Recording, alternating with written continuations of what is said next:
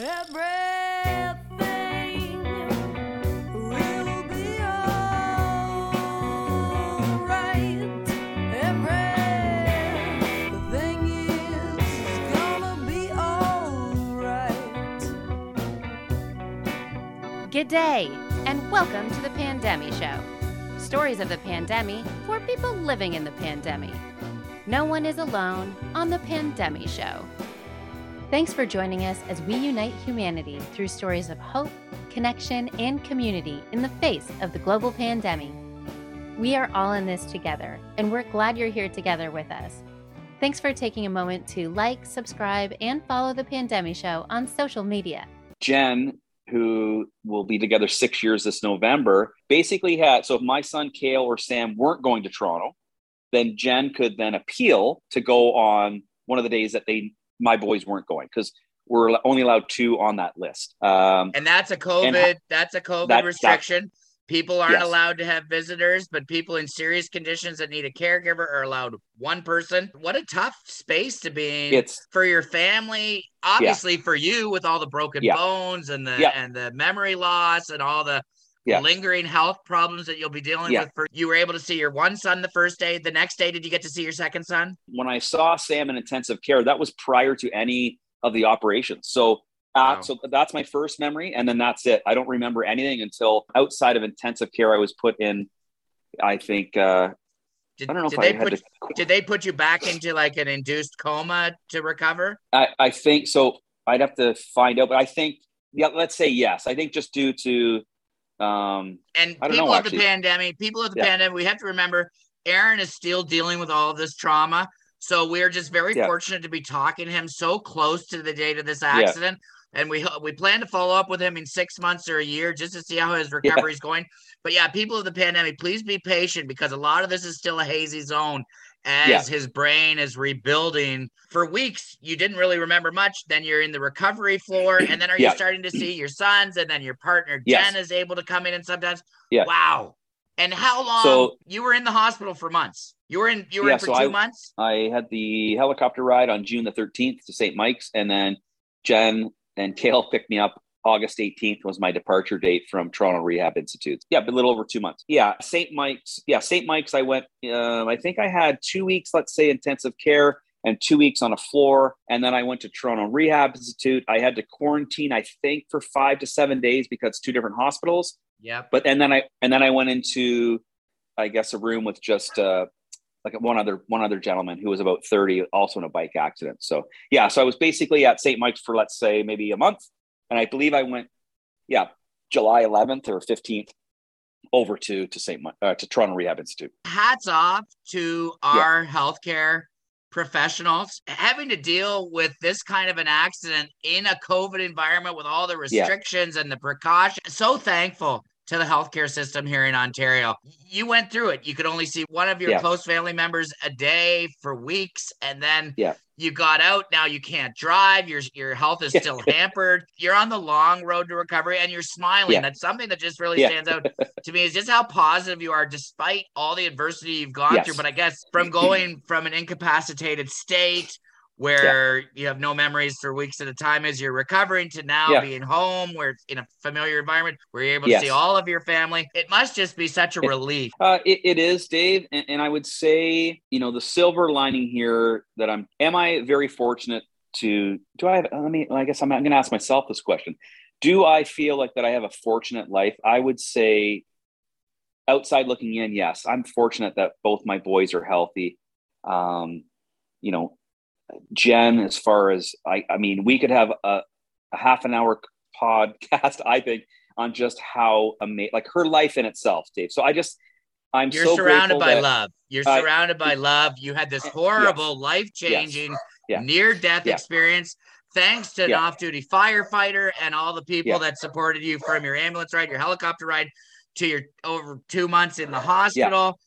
You're out now. You're able to walk. Your mobility is slowly coming back. You've got a partner that would do anything for you. You've got 2 sons. That is inspirational. I can only imagine what a nightmare this experience could be if you weren't surrounded by a loving family, a loving partner. Yes. It's so when I started to come to, obviously I'm not Don't have my phone. I'm not looking at screens. Do I get along with everybody that enters my life? I'm going to say pretty much. There's not too many people that I'm like, I don't think we should hang out. But once I started to kind of look at what Jen, if I can just talk about her for 1 second, what that young lady did as far as keeping the pipeline open, so to speak, on my updates, she has, is the right word, and help me out, David, would be like befriended. Like she has so many new friends that have never met her.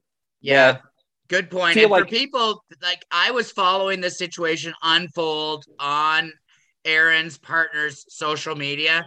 And I remember reading that first post on the 14th. Some of you may have known yesterday, Erin had a traumatic accident on his motorcycle. He's now in the intensive care unit. And then there would be updates. And then it was exciting to see in August when you were being released from the hospital and the meal train started.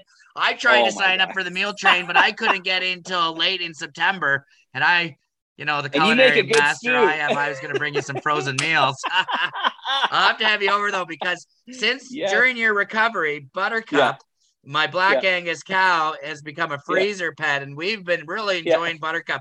So hopefully we can get together physically distanced, and I can help your return to health with a barbecued T-bone steak, or maybe what you need is a delicious glass of beef fizz, half beef broth, half ginger ale.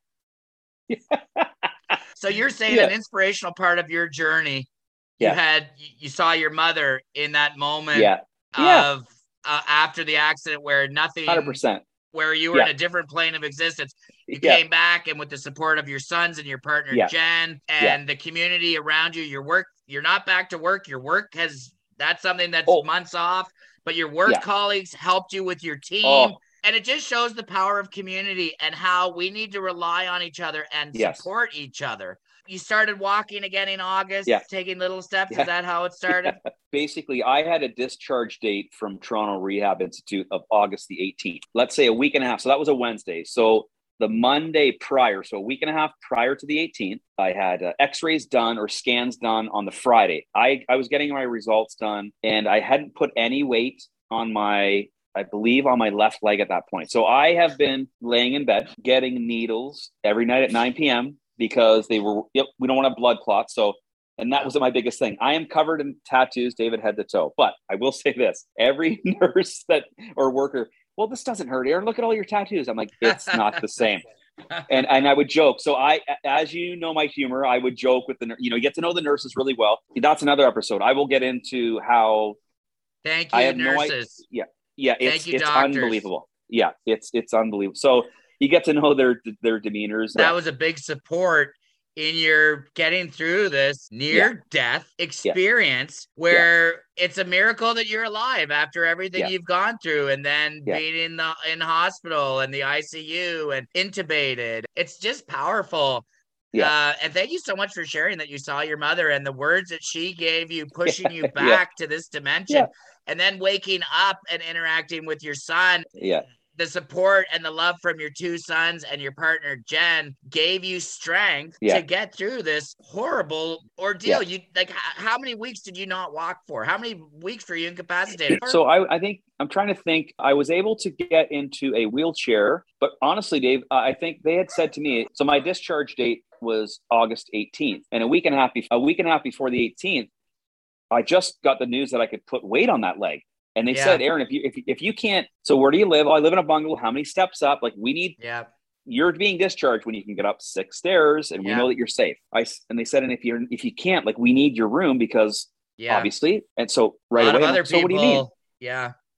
So I said, so what does that mean? Well, maybe you go to another facility closer to home. And I started bawling. I said, if I leave here, which I will be on the 18th, I'm walking. I'm not going to another unit. I just can't. It's going to break me. And I got the okay to put weight on my leg. And that afternoon, I think her name was Nancy. Okay, walk up those 4 stairs. I'm like, come on. I'm starting to use a walker.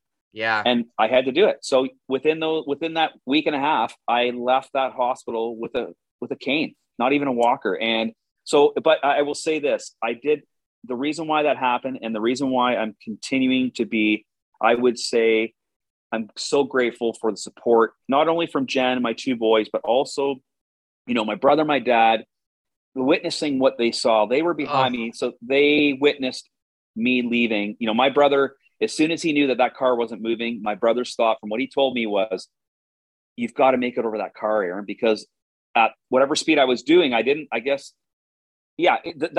was his train of thought. You have a better chance of living if you Superman over that. And I did. So I have to thank my dad and my brother.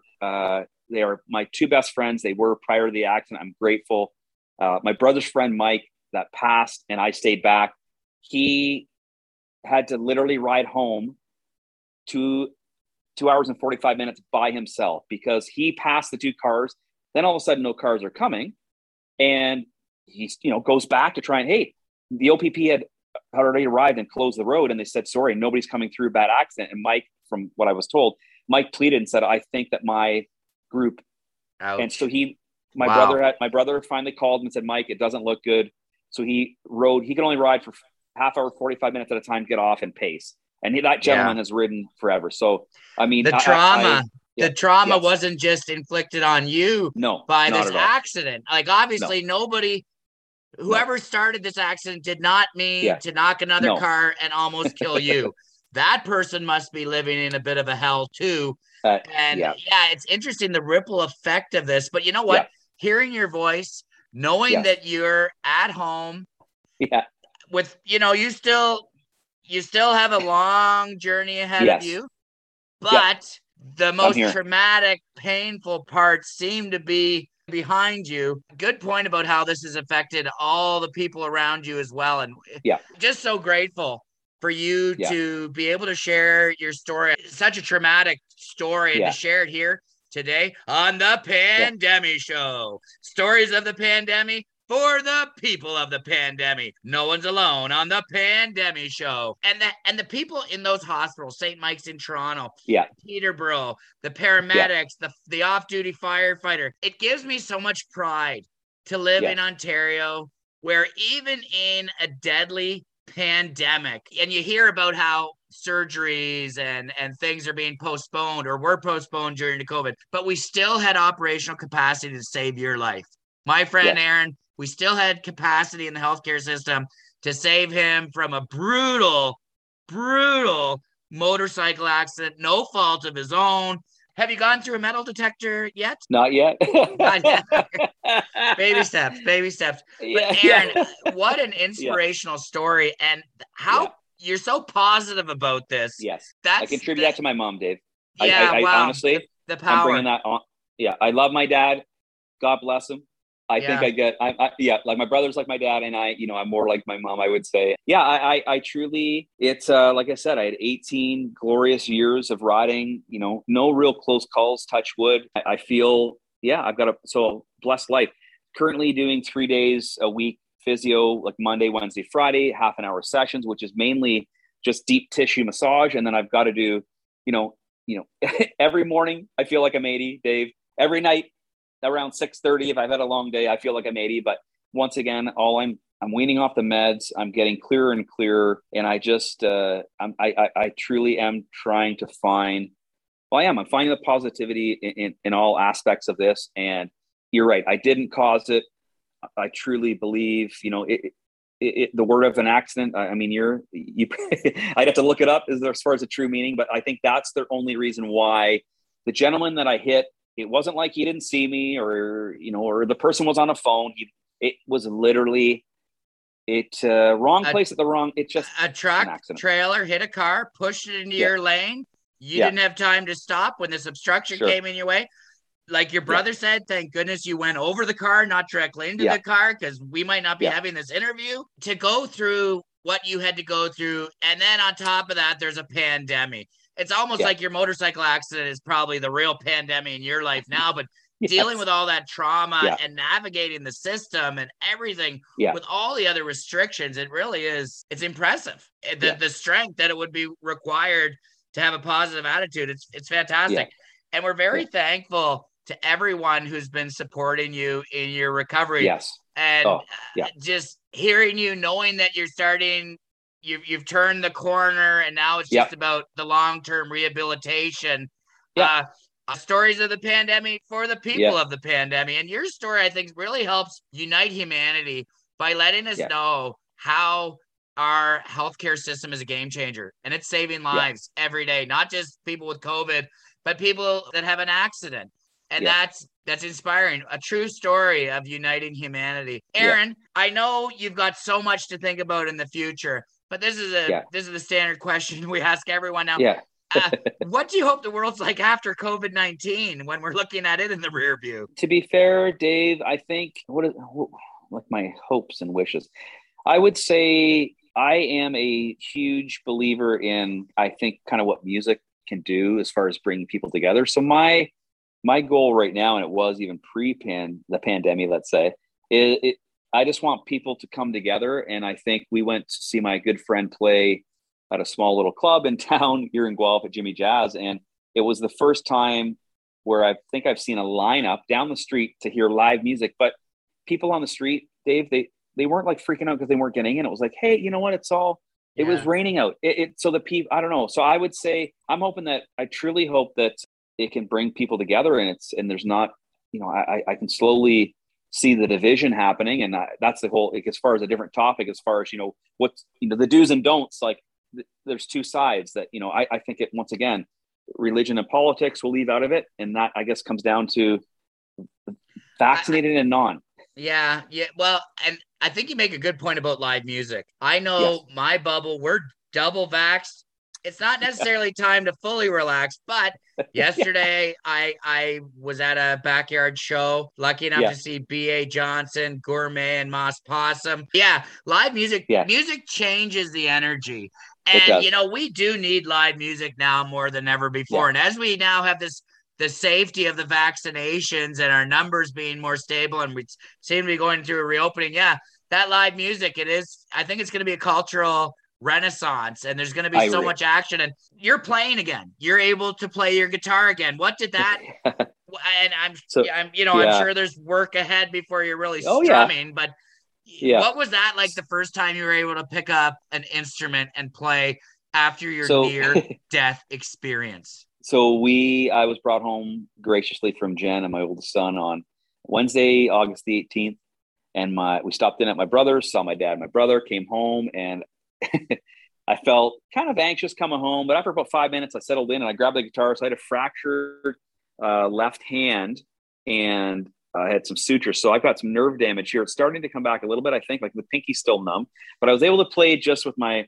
index and middle finger. So my G's and C's, just using the two. So as long as I could hear the tone, so even to this day, if I press with my pinky, I can't feel the string, right? So but I was just grateful. And then I played a tune, and my oldest son, I think, started to cry a little bit because he knew how important, Jen, one of my best buddies now, Harry Fallon, who's a steam whistle rep, and unfortunately no beer for a year, Dave. So I got beer for 1 year. Yeah. Oh boy. So to hear Jen's like, Harry, can you send me over some songs? Like, what's Aaron into? And he wrote this song called Goldmine. And I listened to it at the hospital, bawled my face off. And then I come home and I listened to it, and I was doing something and I didn't know. I listened to it 100 times, but he spoke to me at the very end. And so I got home on the 18th of August, let's say mid-September, I, brushing my teeth, and it, pause. And it's, hey, Aaron, just we're all here rooting for you. And he starts to almost like tear up at the end. And I started bawling. I take a screenshot of me, like with bawling, just, hey, like, so to go back, it's not only have I been supported by my family, friends, even yourself, Dave, it's like what music has done for me internally. It is a huge part of my journey, to the point where, to me, it's Aaron 2.0. The people of Guelph need to be heard. And my goal, as long as I can, is just to have them heard. And I'm excited about that part. The music is really motivating your recovery. Yeah, 100%. Well, who knows, but maybe we'll be seeing you playing at the Hillside Music Festival. Now, for our friends listening from around the world, Hillside Music Festival is a fantastic music festival at Guelph Lake, just north of Guelph, Ontario, the Royal City. If you're ever in Ontario and it's in August, check it out. Well worth it. Hillside was one of my last festivals before the pandemic. Yeah, it was great. Bruce Coburn, Stevie Earle, Snotty Nose Rez Kids, Ian Blurton, and then the Gospel Sunday morning in the tent. Yeah. Well, Aaron, thank you so much for your inspirational story. Going from a near-death experience of almost dying, getting hit on your motorcycle, to smiling and finding the positives in the little things in life, like playing your music or being at least able to hold your guitar, being able to spend time with your sons and your partner. We can't thank you enough. And thank you for agreeing to meet with us again in 6 months to a year so we can continue to follow you on your recovery. I can't wait because I'm going to be here. People of the pandemic. Wow, what a story. Thanks so much, Aaron. And Aaron, you're a real role model to the rest of us.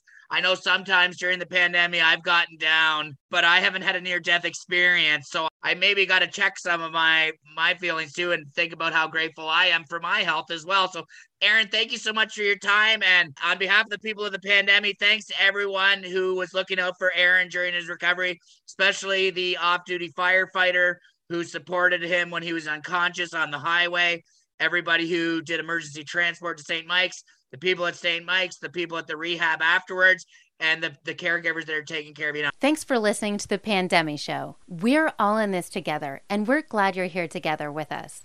Physically distance with us at pandemicshow.com.